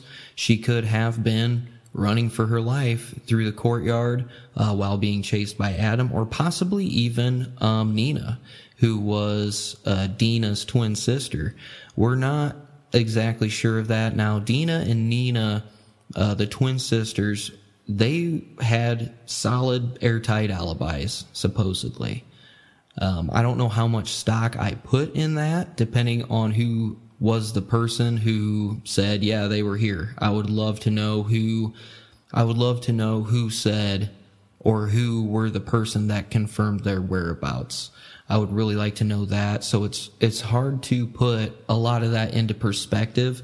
So, it's a very important detail, but the varying accounts and, some people saying that her feet got dirty while she was rummaging around, getting the rope, getting the knives, and all that stuff, that her feet were dirty. But at the same time, it was reported that Rebecca had gotten out of the shower not long before this supposed incident, and that's proven by drops of menstrual blood. There was one in the bathroom, and there were 4 drops in front of the bedroom door on the inside of the bedroom, as it would look like she had opened the door and was standing there for possibly a small amount of time, either in a confrontation or painting a message on the door. We really don't know. All right, the next thing we are going to touch on is the 2 autopsies. All right. Now, the first one concluded that this was suicide. I'm not 100% confident in that ruling, given the fact that the way that she was bound, that it really doesn't make any sense. I don't think they put a lot of effort into this investigation, along with the fact that it took 13 hours for the medical examiner to show up on the scene. And that doesn't even account for the fact that when you saw a woman bound like this, whether she was hanging or not, Adam Sheknai in his call to 911 automatically assumes that it was suicide. And it was stated by police that when they first arrived on the scene, they did not think that it was suicide. They initially thought that it was murder, that somebody had killed her because of the way that she was bound and gagged. So, I mean, you have a lot of weird little details in there. You also have to take into account, you know, the second autopsy. The Zahau family, they did hire Dr. Cyril Wecht. Now, Cyril Wecht is a very renowned pathologist. He has worked on several famous cases, the ones that Roseanne stated, along with Kurt Cobain as well. And he also gave the ruling in Kurt Cobain's death that it could not have been suicide. Now, obviously, there are still arguments going back and forth to this day on the details of that death, let alone the details of Rebecca Zahau's death. But like I had stated a little bit earlier, what he found was there were no cervical vertebrae fractured or dislocated, none separated from one another, or even from the base of the skull for that matter. Now, in a fall from 9 feet, 100-pound person, there would have been. It is physically impossible for that not to happen. Now, what they also did find was the injuries on the top of her head. Now, I've heard on the top and I've also heard on the side. Dr. Cyril Wecht himself said that they were 4 separate blunt injuries that did not break the skin, but they caused bleeding underneath the skin on the top of her skull. Now, he concluded that these were possibly from getting hit over the head with something that was blunt, either causing her to have a concussion or knocking her unconscious, which would help support the murder theory. So, you know, you got to take that into account as well. Now, the San Diego medical examiner in his first autopsy said that she, quote, may have struck skull on the balcony on the way down. Listen, when you're a medical examiner and you have something to where you literally have to say she may have, I'm sorry, but that is questionable in its own right there. I want you to be 100% sure, and if you're not, don't rule it a suicide. Rule it undetermined. The reason that the Zahau family did hire this pathologist and had the body exhumed 4 months later from Missouri was not because they thought it was murder. I mean, granted, they do think it's murder, but they were just pushing to have the cause of death changed from suicide to undetermined, which still hasn't happened. There's enough evidence here to easily change that cause of death, and I really don't understand what they did, why they didn't. Now, the sheriff who originally was involved in the investigation goes on to say that, you know, those findings were not shared with him. Well, in a lot of my research, here's how this happens. After your burial, the body belongs to the law. It does not belong to the family. It does not belong to friends. It belongs to the law. So when you want a body exhumed, you have to go to a judge and you have to provide proof. And you have to convince a judge that there's enough evidence that the cause of death was possibly wrong to where they're going to grant you the permission to have the body exhumed. Now, I would really like to know if the case was still open or closed, because that would determine a lot. Now, because Rebecca was not buried in California, she was buried in Missouri, that does play a factor as well. Because if she would have been buried in California and the case was still open, then she would have had to had some kind of approval by the sheriff's department to go to this judge to have the body exhumed, and if not, they would have been able to contest it, and they still would have been able to contest it either way, but it was not contested. Now, I'm not 100% sure. This is not 100% confirmed, but it is up to the judge in the county in which she is buried. She was buried in St. Joseph, Missouri. So it would be up to him, and obviously there was enough proof that this death was questionable that a judge did allow the body to be exhumed, and that right there should say, you know, quite a bit. There were 13 samples taken from fingernail clippings of Rebecca Zahau. The sheriff goes on to say that, oh, that doesn't mean anything because, you know, somebody breathing on your hand can leave DNA. Okay, that's totally understandable. But I want to know, how long were her fingernails? Because if her fingernails were short enough, that's not totally a possibility. If her fingernails were longer, yeah, it is a possibility. But when it comes down to it, 12 of these samples were one person. That was Rebecca. Now, the other one sample was tested, and there were at least 2 types of DNA found on it. Now, why this is important is because they could not get results off of that one other sample that was not Rebecca's DNA. Now, these could be defensive if the fingernails were short enough, or if they are long enough. Yeah, possibly could. Now, if the fingernails were long enough, yeah, it could be transferred very easily. But at the same time, we have to lean more towards possible contamination for them not being able to find a source for this other confirmed set of DNA that was underneath her fingernails. Now, there's a lot of factors involved, okay? Contamination, you have the fact that her body was left uncovered in the elements for quite a long time. You know what I'm saying? You had 13 hours before the medical examiners even got there. What in the hell was going on? The fire department, or the first responders to the scene, were there within a few minutes. So, I mean, that amazing job on their behalf, but if they were there so quick, what took the medical examiner 13 hours to get there? That is seriously weird. And I'm going to say another thing here to what the sheriff says about the DNA. Okay, so you're going to sit here and tell me that somebody can breathe on a fingernail and leave a trace of DNA, but when it comes down to a crime scene, you're telling me that a man who admittedly took a gag off of her mouth and cut her down left absolutely no trace of DNA anywhere, and that includes in the room, because the reason that is so weird is because not even Rebecca's DNA was in the room. On the tube of paint, on the paintbrush, there was no sign of her DNA anywhere. You don't find that odd, Sheriff? You know, you're sitting here saying that, oh, well, it's easy to transfer DNA. All you have to do is breathe on somebody's hand and bam, there's DNA. Okay, so where's all the DNA at when it comes to the crime scene? What happened to it? The knife that she supposedly cut the rope with? There's no DNA on the handle. There's only DNA and her fingerprints on the blade of the knife. Now, how does that make sense? It doesn't. And another thing that really bothered me about some of the sheriff's comments about the family going on Dr. Phil. Okay. Now, yeah, he is an entertainment psychologist, and I'm going to tell you right now, not a huge fan.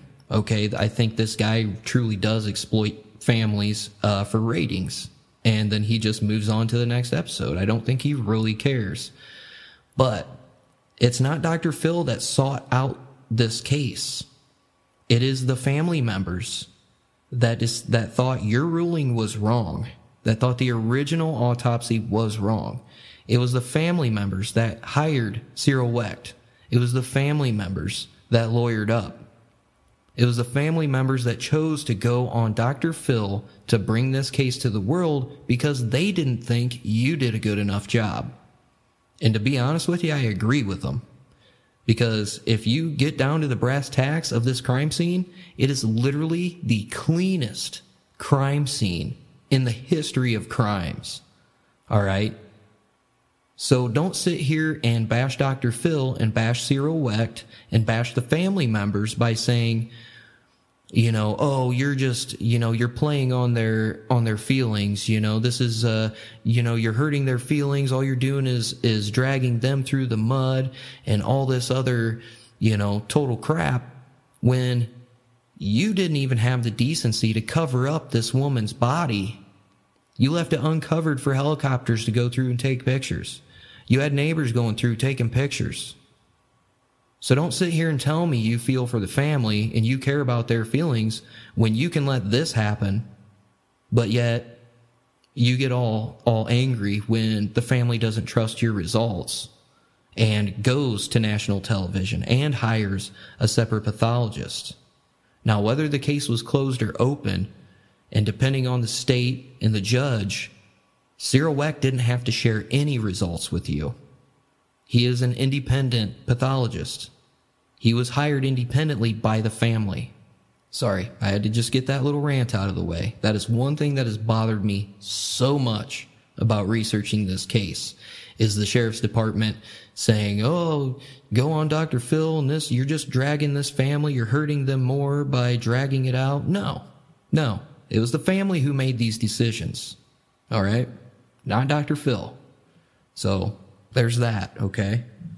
And then on top of that, we also have the fact that there was tape residue found on both of her shins, suggesting that she was taped before possibly having her legs tied together with that rope.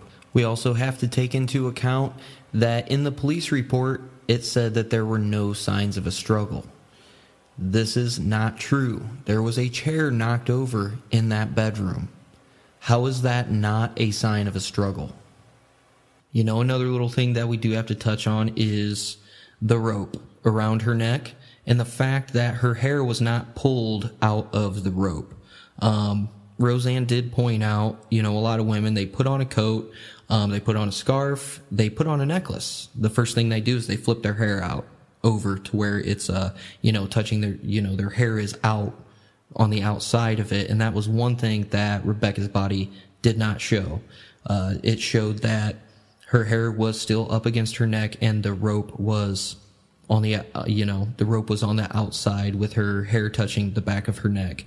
You know, I really can't speak about this, but from what I have seen in my lifetime, yeah, it's almost like a natural reflex for a woman to do that with longer hair. So I do find that very, very odd, and it makes me question whether or not she put that rope around her neck herself. But, maybe that's a small detail that's not that important. Maybe it's a huge detail, but we're not sure. So, there is that little fact right there. It's kind of odd. Another thing would be, Rebecca, would she commit suicide naked while menstruating? Why would she be naked? She had just gotten out of the shower. Yeah, granted. Okay.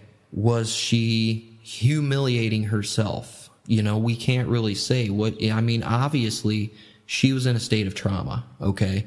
If it was suicide, I really don't see her going to the extent of staging this huge, elaborate scene and, being naked. I find it so hard to believe. I could honestly see her being surprised by an attacker or a knock at the door while she was, getting out of the shower, taking a shower. Any one of those scenarios, I could definitely see that being more of a possibility than her stripping down naked and committing suicide in this huge elaborate fashion. But, we'll talk a little bit more about this in the theories, but it's really hard to say. It really is. Her family was very religious. They were Christian, so you have to put that into account, especially with the suicide factor. So, that's kind of give and take. It's kind of weird. As for doing it while menstruating, I can understand how that could possibly affect her hormones a little bit, maybe make her a little bit more emotional. But for that as an aspect to her being actually naked or, being part of the scenario, I'm not 100% confident that played a factor. Now we jump on to the message on the door, which says, "She saved him. Can you save her?" According to the Sheriff's Department of San Diego County, she wrote this herself because she had paint on her body and she was extremely artistic. Okay, I get that. Then why is there absolutely no DNA on the tube of paint or on the paintbrush? They did handwriting analysis. They said that the handwriting more than likely matched Adam's handwriting more than Rebecca's. So, is that analysis right?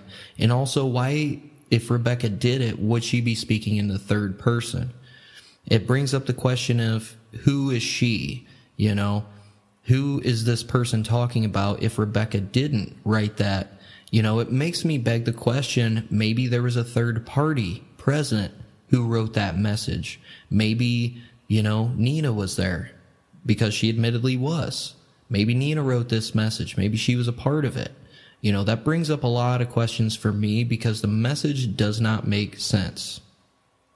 Is this person talking about Rebecca? Are they talking about somebody else? Why would Rebecca go out of her way to write this cryptic message? And why would she speak in the third person while doing it? You know, she saved him. Were you talking about Rebecca saving Max? Because, you know, they did initially believe that she had saved his life. But then they later found out that he would not be going to recover from his injuries. So, you know, it brings up another question. You know, her mental state. You know, she was known to act impulsively. She did very well for herself when even before she was with Jonah, you know, she had her own career. She had a great job, but yet she still stole $1,000 worth of jewelry from Macy's. You know, why? Why would she do that? She's acting impulsively. Maybe she was out of her head. Maybe she had some kind of psychological breakdown after receiving, you know, the voicemail, you know, hence that she deleted it, you know, kind of a out of sight, out of mind type thing. You know, that does bring up a lot of questions. And to me personally, that is probably one of the weirder things, aside from the fact that there was absolutely no DNA in this room, along with Adam admittedly taking the gag out of her mouth and cutting her down, but yet there's no DNA anywhere. You know, that suggests to me that this crime scene was wiped clean, you know. So, I mean, we'll touch a little bit more on that here a little bit later, but yeah, the cryptic message is probably one of the things that bothers me the most. It makes absolutely no sense, but it does make sense if it was written by a third party or by Adam, if he was speaking to somebody else, you know, in this cryptic message.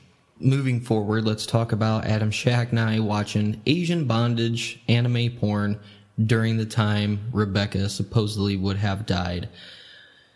You know, you can look at this several ways. Maybe this was a fetish that he had. Maybe he was getting ideas on how to tie somebody up to make it look like a suicide. Maybe he was attracted to Rebecca and he had been into this fetish for a while and he approached her about possibly sleeping together.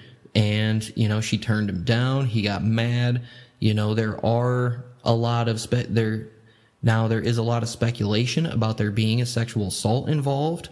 That is unconfirmed from my understanding. We're not 100% sure if that happened, but it is suggested that one of the knives was possibly in her vaginal region because of the blood totally surrounding the knife and not being on both sides like how a hand would grip it. You know, and that also brings up another question. Why were there two knives? A lot of theories in that are that she had grabbed a knife during the struggle and was trying to defend herself. The fingerprints on the knife were only on the blade of the big knife, and those were Rebecca's fingerprints. The handles of the knives, there was no fingerprints, there was no DNA. So, you know, what's going on there? Do I find it personally weird that the timing of the Asian bondage anime porn in the time that Rebecca is supposedly either committing suicide or possibly getting murdered? Yeah. 1-2 coincidence, I can see happening. When you get to like 3, 4, and 5, there's definitely something going on here. And then that would bring in, the fact that Adam Shacknai, maybe he murdered her in retaliation for Max dying. Supposedly, I've read in a couple of places that Adam and Jonah were not actually very close. And that Adam actually made it a point to not go to family functions, to not visit. Now, I don't know if this was because there, were disagreements between the family. They were on two different social statuses. They were on two different, social levels. You have Jonah, who's an elite millionaire, possibly billionaire, and then you have Adam, who's a tugboat captain. So if something happened to Max, if Adam's not even involved with the family at all, why would he be flown in, or why would he fly in, and why would he stay at the guest house and not be at the hospital visiting Max? There is a really strange theory about this, and we will get into that later. But that is one thing that really bothered me, because if that is true, then, you know, that would shed a lot of light on the situation, on whether or not him and Adam were actually very close, and whether or not he was even very close with Max at all. You could see this being a definite possibility. It's very easy to imagine this, and this is obviously one of the most popular theories out there. And with that, let's jump into some theories.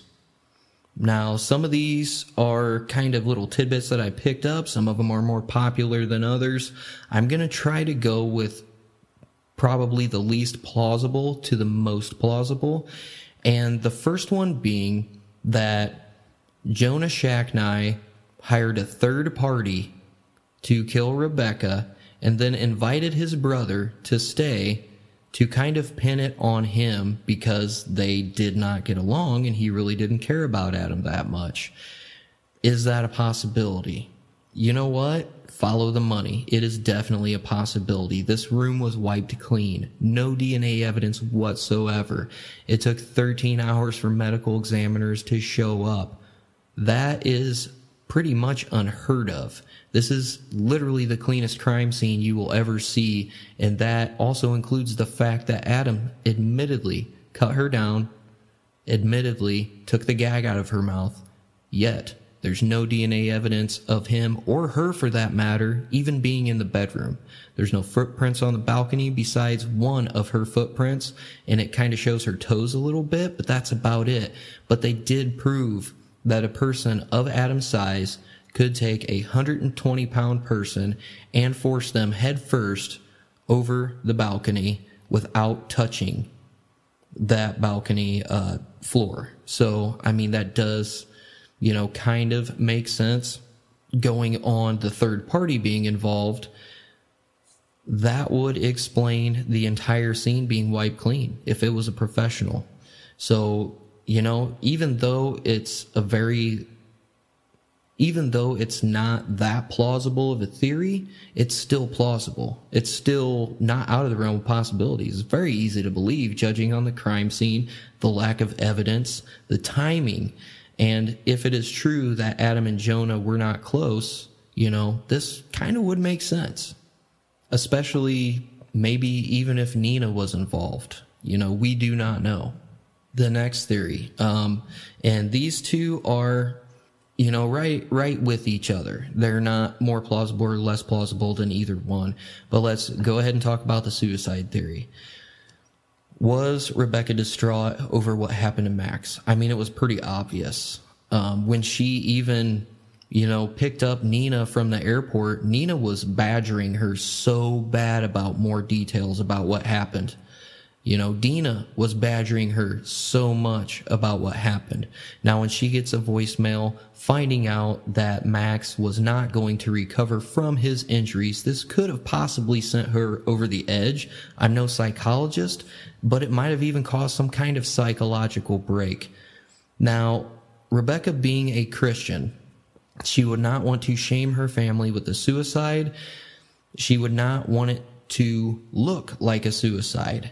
So there is one theory out there that she committed suicide, but she made it look like a murder to kind of save face for her family and herself, which, in all honesty, it makes sense. It really, really does.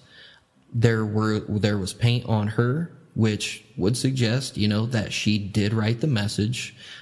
She possibly had knowledge on nautical knot. She possibly had knowledge on nautical knots, you know, which would explain, yeah, you know, possibly she did know how to tie this knot.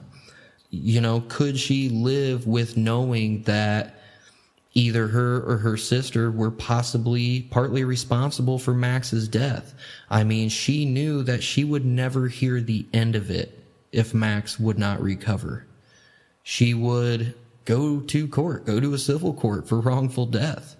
You know what I'm saying? Just like, you know, Adam has just recently dealt with. You know, you can see that. You can totally see that. Was she totally ashamed about what she did? Did she, you know, create this huge, elaborate, just absolutely crazy crime scene and then wipe it all clean and then commit suicide. You know, it's a possibility. And maybe she made it look like a crime scene, possibly, to save herself and save her family from the shame of it being a suicide. You know, that's definitely a possibility. Then we have to look at, you know, the percentages of women who commit suicide by hanging. So roughly 62% of females who are successful in suicide have previously tried it. So we have to take that into account as well. But on average, roughly 25% of female suicides are by hanging. Now, are we going to lower this percentage because of all the elaborate details involved? No, I think it's kind of safe to say that 1 in 4 do commit suicide by hanging, and a lot of that is unfortunately vanity. You won't see a lot of suicides in females by hanging or firearms because of the fact that they want to look good in a coffin. And I'm not, you know, saying that to offend anybody, but that's straight up fact. You can look up the statistics, okay? So you have to take that into account as well. Now we have to look at the murder aspect of this. Let's say Adam strangles her. That would explain no neck break. That would explain injuries just to the side of the neck. Let's say she was already either unconscious or had a concussion while he did this. That would explain her hair being inside the rope and not on the outside. That would explain the 4 hits of blunt force trauma on the top of her skull, and the fact that even if he did throw her body over the balcony, he could possibly have done it without setting one single step on the balcony porch, and he would have had to push her body over head first. Now this obviously it would kind of be like a swan dive type deal. The rope would catch and it would swing her body side to side, which would not cause a neck break. So that does make sense. Now, the fact that it took 13 hours for medical examiners to show up, that is a huge deal for me.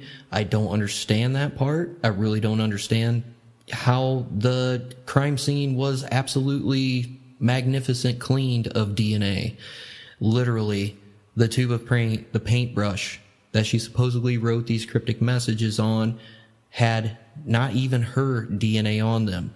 Or, you know, quite possibly, maybe she did write that cryptic note on the door, but maybe she didn't do it willingly. Maybe she did it against her will. Because I'll tell you this, it's amazing what you will do that you don't want to do when there's a gun pointed to your head or a knife pointed to your back or to your throat. You know, that's another question that we have to throw in there as well. There were 2 knives found on the scene.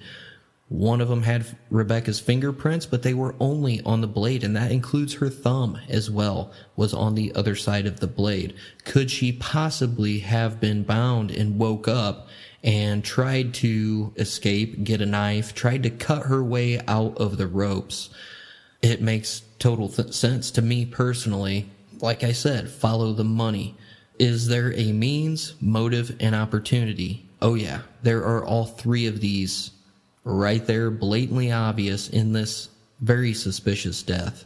And, you know, my personal opinion, I gotta say, if I had to go for anything, it would be a definite murder. It would be a homicide, if not undetermined at the very least. But I can tell you right now, I would not be writing suicide on this death certificate, especially when you have witnesses that, you know, that heard a female call for help.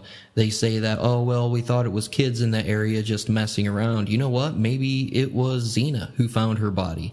Maybe it was Nina. Maybe she was involved. Maybe, just maybe, this might just sound crazy, but maybe Rebecca was calling for help. I know it sounds crazy, but if you look at all the tiny little details in this case, it makes perfect sense. Now, if you know, Adam recently was found liable for her death in a civil trial. How the burdens of proof work are, in order to get a murder conviction, you have to be able to prove beyond a reasonable doubt. That requires the elimination, literally, of every single reasonable doubt. All right? The next one down on the pyramid would be clear and convincing evidence, which is the firm belief of a conviction.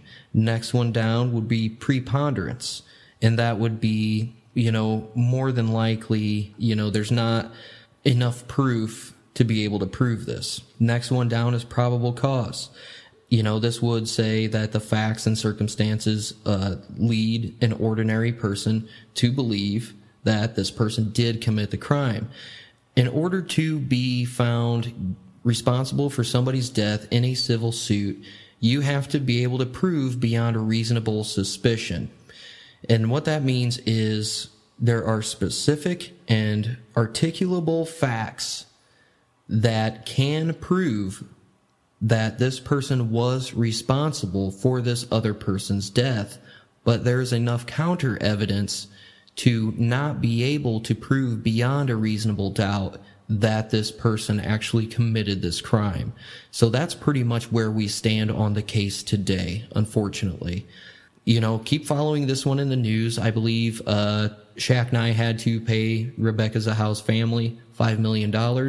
And, a lot of people say, they just wanted the money, blah, blah, blah.